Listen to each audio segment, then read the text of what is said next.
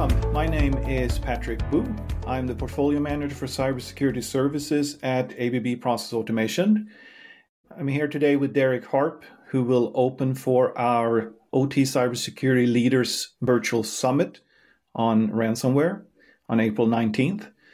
Why don't you introduce yourself, Derek? Yeah, sure. I'm excited to do the podcast with you, but especially to kick off the event. I'm wearing my hat as the founder and chairman of CSA, the Control Systems Cybersecurity Association International. And so in one of the functions of that nonprofit organization is research. It's basically gathering the wisdom, if you will, of our crowd, 28,000 people and counting that have signed up with us, and sort of see what they've said about some sort of topic and then share that back out. And so we the main way we do that is our annual report, sponsored by KPMG, but supported by half a dozen other companies. And so we're able to do all that research and produce the report. And so I'm going to share some of the highlights and find sort of key findings as part of my keynote. The goal of that report is decision support. Like, what are my peers doing, or what are other people doing across different verticals, across different parts of the world? What are they doing, and what are their priorities? Helping people maybe make some of those tough choices for themselves.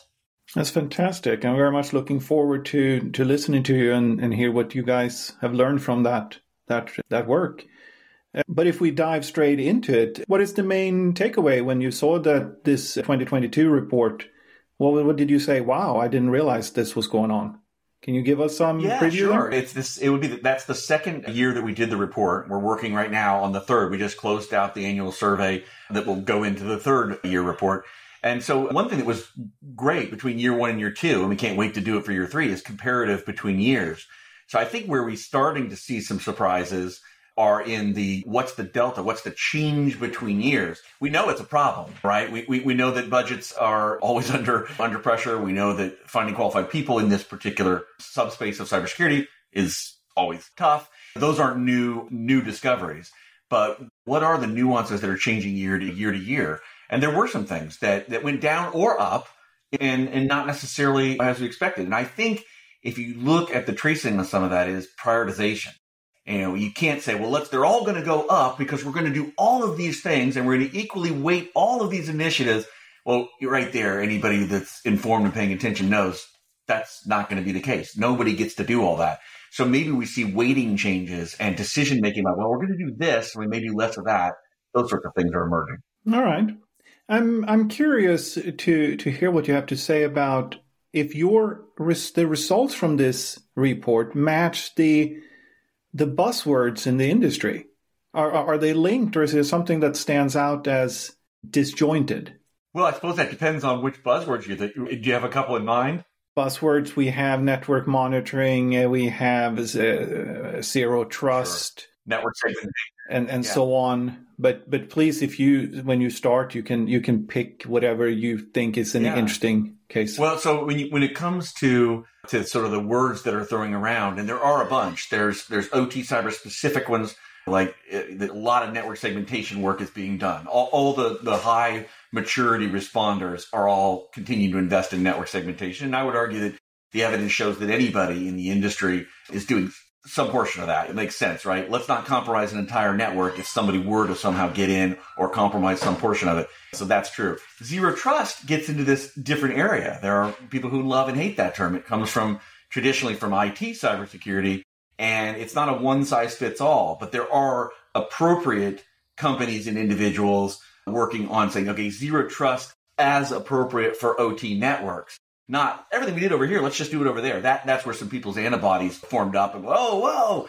So we do see these words, but I think it's really, really important to say, okay, who's speaking them and are they contextually aware about OT? And I would say for most of these things, machine learning and artificial intelligence, all those buzzwords, they're all in play. Some people are dropping them just to use them. Some people are highly informed and saying, this is how we're using that term in context.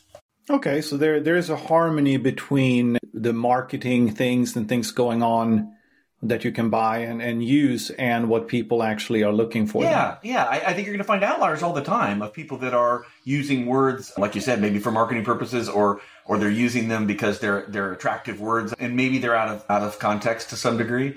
But yeah, I think there is network monitoring is absolutely immature in the adoption curve now where we've crossed the chasm. I've been involved in that particular subspace of our ecosystem since 2009. And it was very immature for many, many, many years. Now, what do we see? We see that mature organizations are absolutely saying, if we don't know what's going on in these networks with control-specific, safe-to-run monitoring solutions, which now exist, if we don't know what's going on in those networks, how can we have a proper strategy? And that's true. It's certainly any of the higher-end companies that are addressing multiple levels of risk, they're doing that. If you are at an earlier curve and you say, gosh, we don't even have network segmentation and we don't have, you can just sort of walk into our facilities and plug into our networks, there may be some primordial, I like to call it sort of the primordial ooze phase. There may be some things you better do before you might adopt something like network monitoring, but the monitoring comes pretty soon. All right. No, it's insightful. I'm more curious about it, so that's very, very nice. But if we switch then again, the report, who is using it? Who is this report written for? And who would you like to see adopting it even more? It's got a lot of different consumers of it, which is great. So I probably at a top level, that's the most hope, right? The different stakeholders would use it, find value in it throughout the year. It is true that we had in mind asset owner decision makers in that they've got a tough job. Sort of what I referenced earlier in our conversation. There isn't a such thing as unlimited budget. There isn't such thing as I've got everybody I need and they're all fully trained. There's these gaps and holes sort of everywhere you look. So what am I going to do? And what am I going to do in what order? I think that's where the market is headed. Anybody who's really looking at this is talking about prioritization and metrics and data are emerging tools and strategies to help you do that sort of focusing. So we thought the report could play a part of that, which is if we could gather up that data and say, what are you all doing? Then we could repurpose that and then give that back to everybody in sort of a synthesized, organized way and say, this is what people are doing. You may not, as an individual, be able to map and say, well, I'm going to do all the top priorities. Well, that might have been a very, very well-funded, large enterprise. So you do have to interpret and say, okay, I can't do all that. But at least I know what a more mature organization, at least I know what their top priorities are. And so if I'm going to make some arguments about what we're going to do, maybe I'm going to make a board presentation, I could maybe reference this. Neutral, 550 some respondents went into that report. So it's very broad and very global and say, okay, this is sort of ground truth of what people are doing. That's interesting. So people can use it to justify what they're doing, feeling good what they've done, and also be challenged to look into some different things done. Sure. That's very, very nice. All right. Derek, what would you like to bring up? One of the other things that emerged from the report, and I wouldn't say it as a surprise, but I would say that it is, it's sort of confirmation, if nothing else. The number one threat actor, we asked the respondents, like, for your facilities, what do you perceive to be, or what do you to be your greatest threat actor? And the winner, hands down, are insiders. And so I've had my statement that I make about this misinterpreted a number of times. Certainly one person really online took umbrage with it. And I basically said, I don't think for most of us focusing on nation state threat actors is probably our top focus. He went on to speak at me at a conference and basically referenced me without naming me and said, the nation states are a huge problem. Like, well, he didn't probably listen to what I was saying. What I was saying was that the insiders, and if we're not addressing that, that's your biggest threat group. And we divide that into two groups, negligent insiders and malicious insiders. And negligent insiders is twice the percentage. It's in like 50% instead of 25%, which is the next highest winner. Second, third place are tied over 25 and 26% of it. Negligent insiders is the number one. And then malicious insiders is number two. So that to me is just a prioritization again. Where are my biggest threats? If you have the wherewithal and the money and the energy and everything that it takes to protect yourself or attempt to against a persistent nation state threat actor, you may do that, especially depending on what you're protecting. But that's probably not where most of us are going to start focusing. That's super interesting. I directly start to think about even the most fundamental definition of risk. So this person you mentioned only looked at the consequence or something similar to that instead of looking at the likelihood of something happening. Because, of course, the consequence of a nation state, if some nation is after you, that's not a good day. But the likelihood of that happening is I mean, you can almost Yeah, ignore it. you're nailing the sort of some of the key mathematics in the people that are working now on these algorithms on prioritization and decision making, and you do take those into effect. Insurance companies, obviously, cyber insurance is evolving rapidly. They are certainly taking that into effect, and so a very, very, very, very low likelihood with a really, really high impact. You certainly want to understand how are we going to address that risk, and you may be doing it in non-technical ways. You may lay off that risk with insurance products, for instance, but. So it's not ignoring any of those risk quotients, but it's certainly saying, since we probably don't have everything we need resource-wise to do all these things, where should we focus ourselves? And you don't want to ignore, you certainly want to, if you can, engineer around some of the very, very biggest risks, cyber-informed engineering. I'm a big fan of that as well. It's like, wait a minute, this pressure vessel, it exploded because it's been overpressurized. What if we add an engineered valve, a pressure release valve? It's not connected to anything. It's a physical engineered device. And I'm borrowing this from somebody else in the industry who references this all the time. That's great. Now we've mitigated a particular risk, that big pressure system being overpressurized, and it just can't happen and so that's maybe oversimplification. There's so many complicated systems. I don't mean to make light of how difficult this can be, but let's mitigate risks in lots of different ways. Not just, hey, we got to buy a technology-based solution to fix all of these. Exactly. That was my second point. And we all believe we know, or at least the two of us agree that people is definitely up there as the bigger risk. But yet we have all these people saying, oh, if I can buy my way out of this problem, fantastic. Are you seeing, when you talk to people and in this research, is training being underutilized and looked at as it's not that important, or is it getting the attention it deserves? Well, training is absolutely something that we ask about. And so the part of your question is it getting what it deserves? It's certainly people need more of it. And that's, I think, pretty widely recognized. Now, forward-leaning, again, potentially funded in a maybe a different way than everybody in the same pot. Some entities have more wherewithal. They're training for sure. Again, a mature organization is doing that. And I'm a big fan of that. Everybody, it's 360-degree training. People are like, well, we don't need to make everybody to experts. Like, boy, words matter. Not my point. Yeah. Appropriate training for the level. So should some people have some cyber awareness training that's OT informed, which does exist, and we ask people about that. That's different than cybersecurity awareness training. Don't click on this link. This is what a phishing email is. Yes, everybody needs that too. Phishing is it's a major threat actor even in our space, or threat vector in our space. However, there is some OT cyber informed stuff that everybody in the operating environment could benefit from. So I think we need to raise, let's say, the lowest common denominator cyber hygiene up, not making everybody the experts, but everybody has to come up. And so I think we see the evidence is that mature organizations absolutely are investing in that. And I think everybody's in one form or another talking about it, trying to, at least it's a discussion point. All right. So if the people is the biggest risk or biggest likelihood, if nothing else, what comes in as number two in your research? So after insiders, divided into sort of those two camps, the malicious ones and the negligent ones, what ties almost for malicious insider, I mean, one percentage point difference, are cyber criminals. And so again, still not nation states, right? Cyber criminals, money to be made. And we know anybody that's reading anything sees more and more incidents of money. And this is the nexus with ransomware, right? It started in the area of data. We're going to encrypt. We'll keep your data from you. It may even still be on your prem, but you just can't access it. We've encrypted it. Hence the crypto ransomware. You need to pay us and we'll unlock it for you. And law firms and universities and hospitals and a lot of data rich organizations were really ripe targets. And then you see over time, and I remember the first call that I got about it, and I'm sure stuff predates this, but I got a specific call from a very non-sexy manufacturing company 6 years ago, that their corrugated plant had ceased operation due to ransomware, OT ransomware, which stopped operations. It didn't ransom any data. It just stopped operations. And they had already paid the ransom in the 3 or 4 hour window from when I'd gotten called to when I called one of the principal owners of the company. He said, well, we already paid it. The ransom was quite appropriate compared to what we were losing. And so we paid it. I thought, well, I'm not surprised.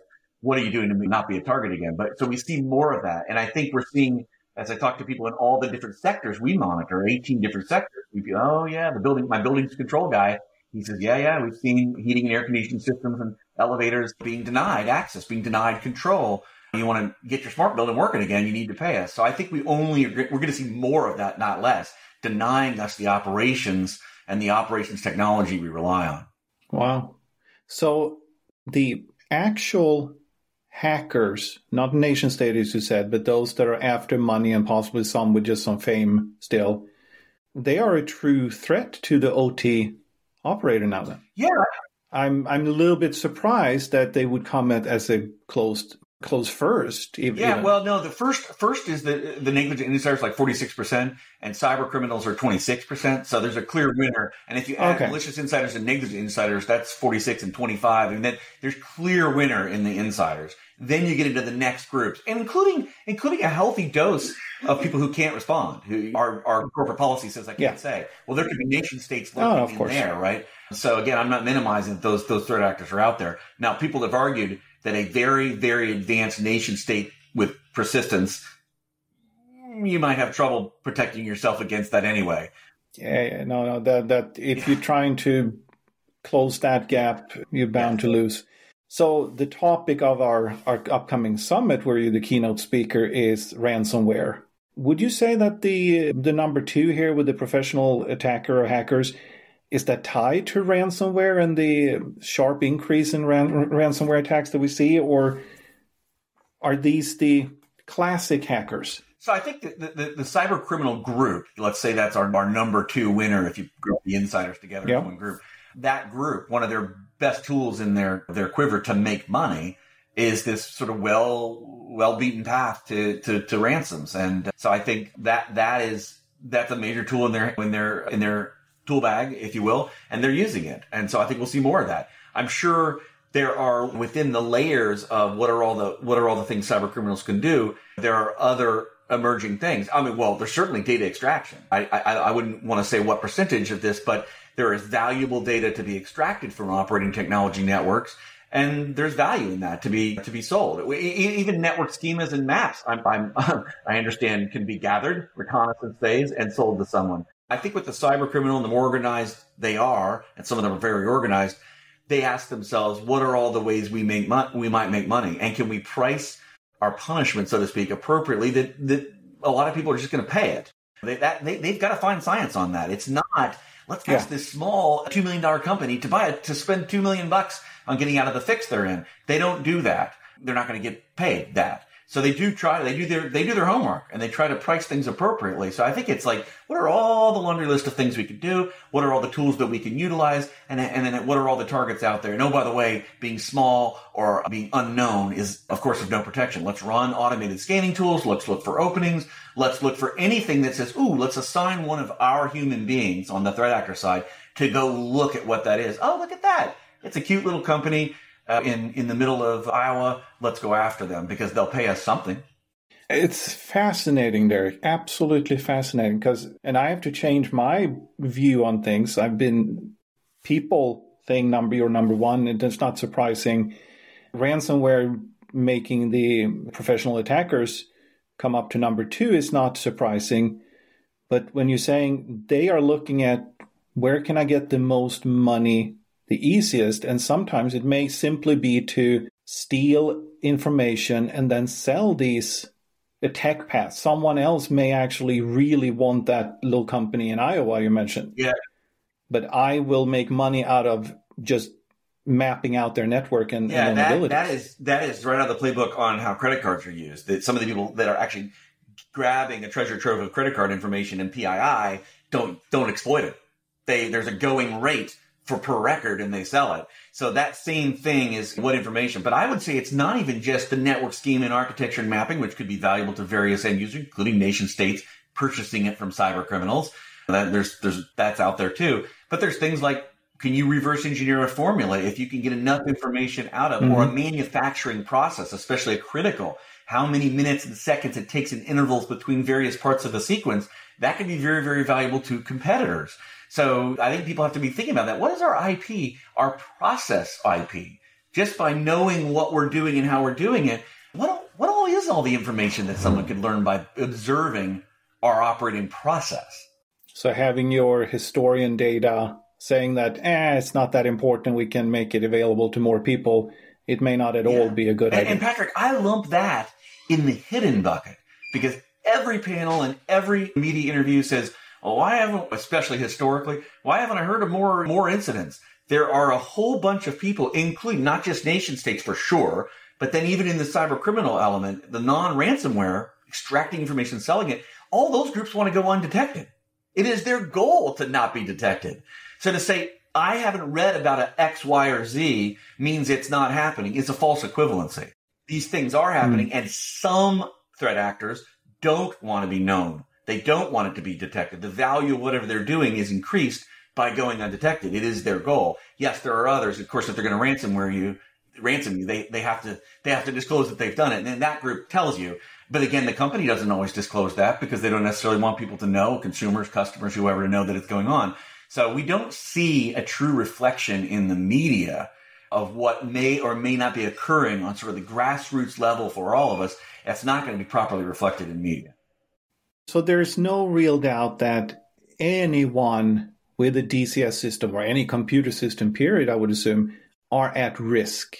Going back 10 years, they could say, oh, I'm only doing this, so I'm not at risk. But today, would you say that, no, you have to assume you are a target? Yeah, I think so. But that gets into the risk methodologies because we're not all protecting the same processes. The number one thing, by the way, that was disclosed, that safety was the orientation between people's chief concern for cybersecurity for operating technology was safety. First group, safety of their employees. Second group, safety of the people around them. And then only third were things like their operating technology reliability, staying up. Obviously, profits are keeping these things running. But those things came third, fourth, and fifth. You know, sort of the logical stuff there. But number one was safety. And so I think that's everybody, but not in the same way. If I have huge volume of caustic chemicals or pressure vessels and all these sorts of things, that's different than corrugated cardboard. So, and not making light of anybody's in business, it's important to them, and staying up is important to them. So everybody has to assess the risk for themselves or get help doing that and say, okay, this is our risk tolerance. This is our risk portfolio. Just like mature boards have been doing other kinds of risks, this is just a risk that needs to absolutely be assessed and be addressed. And it isn't we assess and we address and we fix all risks. That's not how any mature organization does it. They measure and then they say, here are our plans and here are our strategies. So if a hurricane comes along, they've talked about how they're going to protect themselves against that particular risk. And this just has to be part of that discussion for any company at a senior level.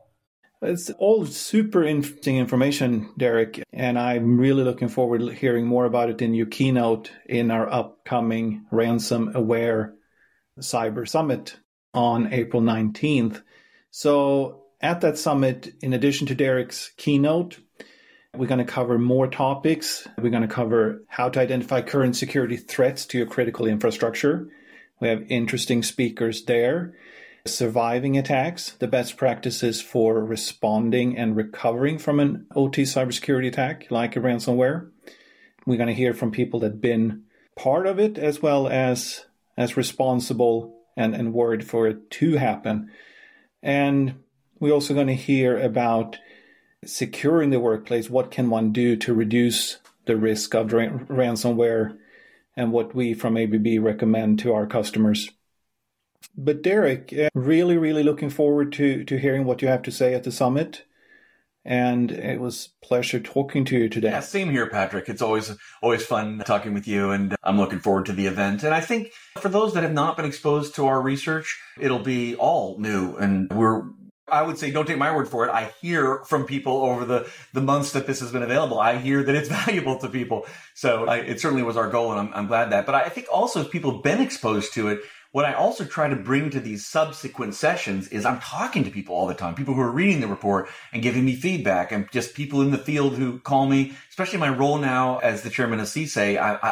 I'm talking often to lots and lots of people, and I'm neutral. I'm no longer selling products in the space. And so I hear all kinds of things. And so I think I try to inform or give nuances to some of what's in the report, which was we had to produce it at a static moment in time, but I continue to get anecdotal information from people. And so I think we can do our interpretive dance, if you will, around all this data and findings gets, I hope, better or more insightful. That sounds fantastic, Derek. We hear more about all this on April 19th then. I will be there. I'm looking forward to it. All right.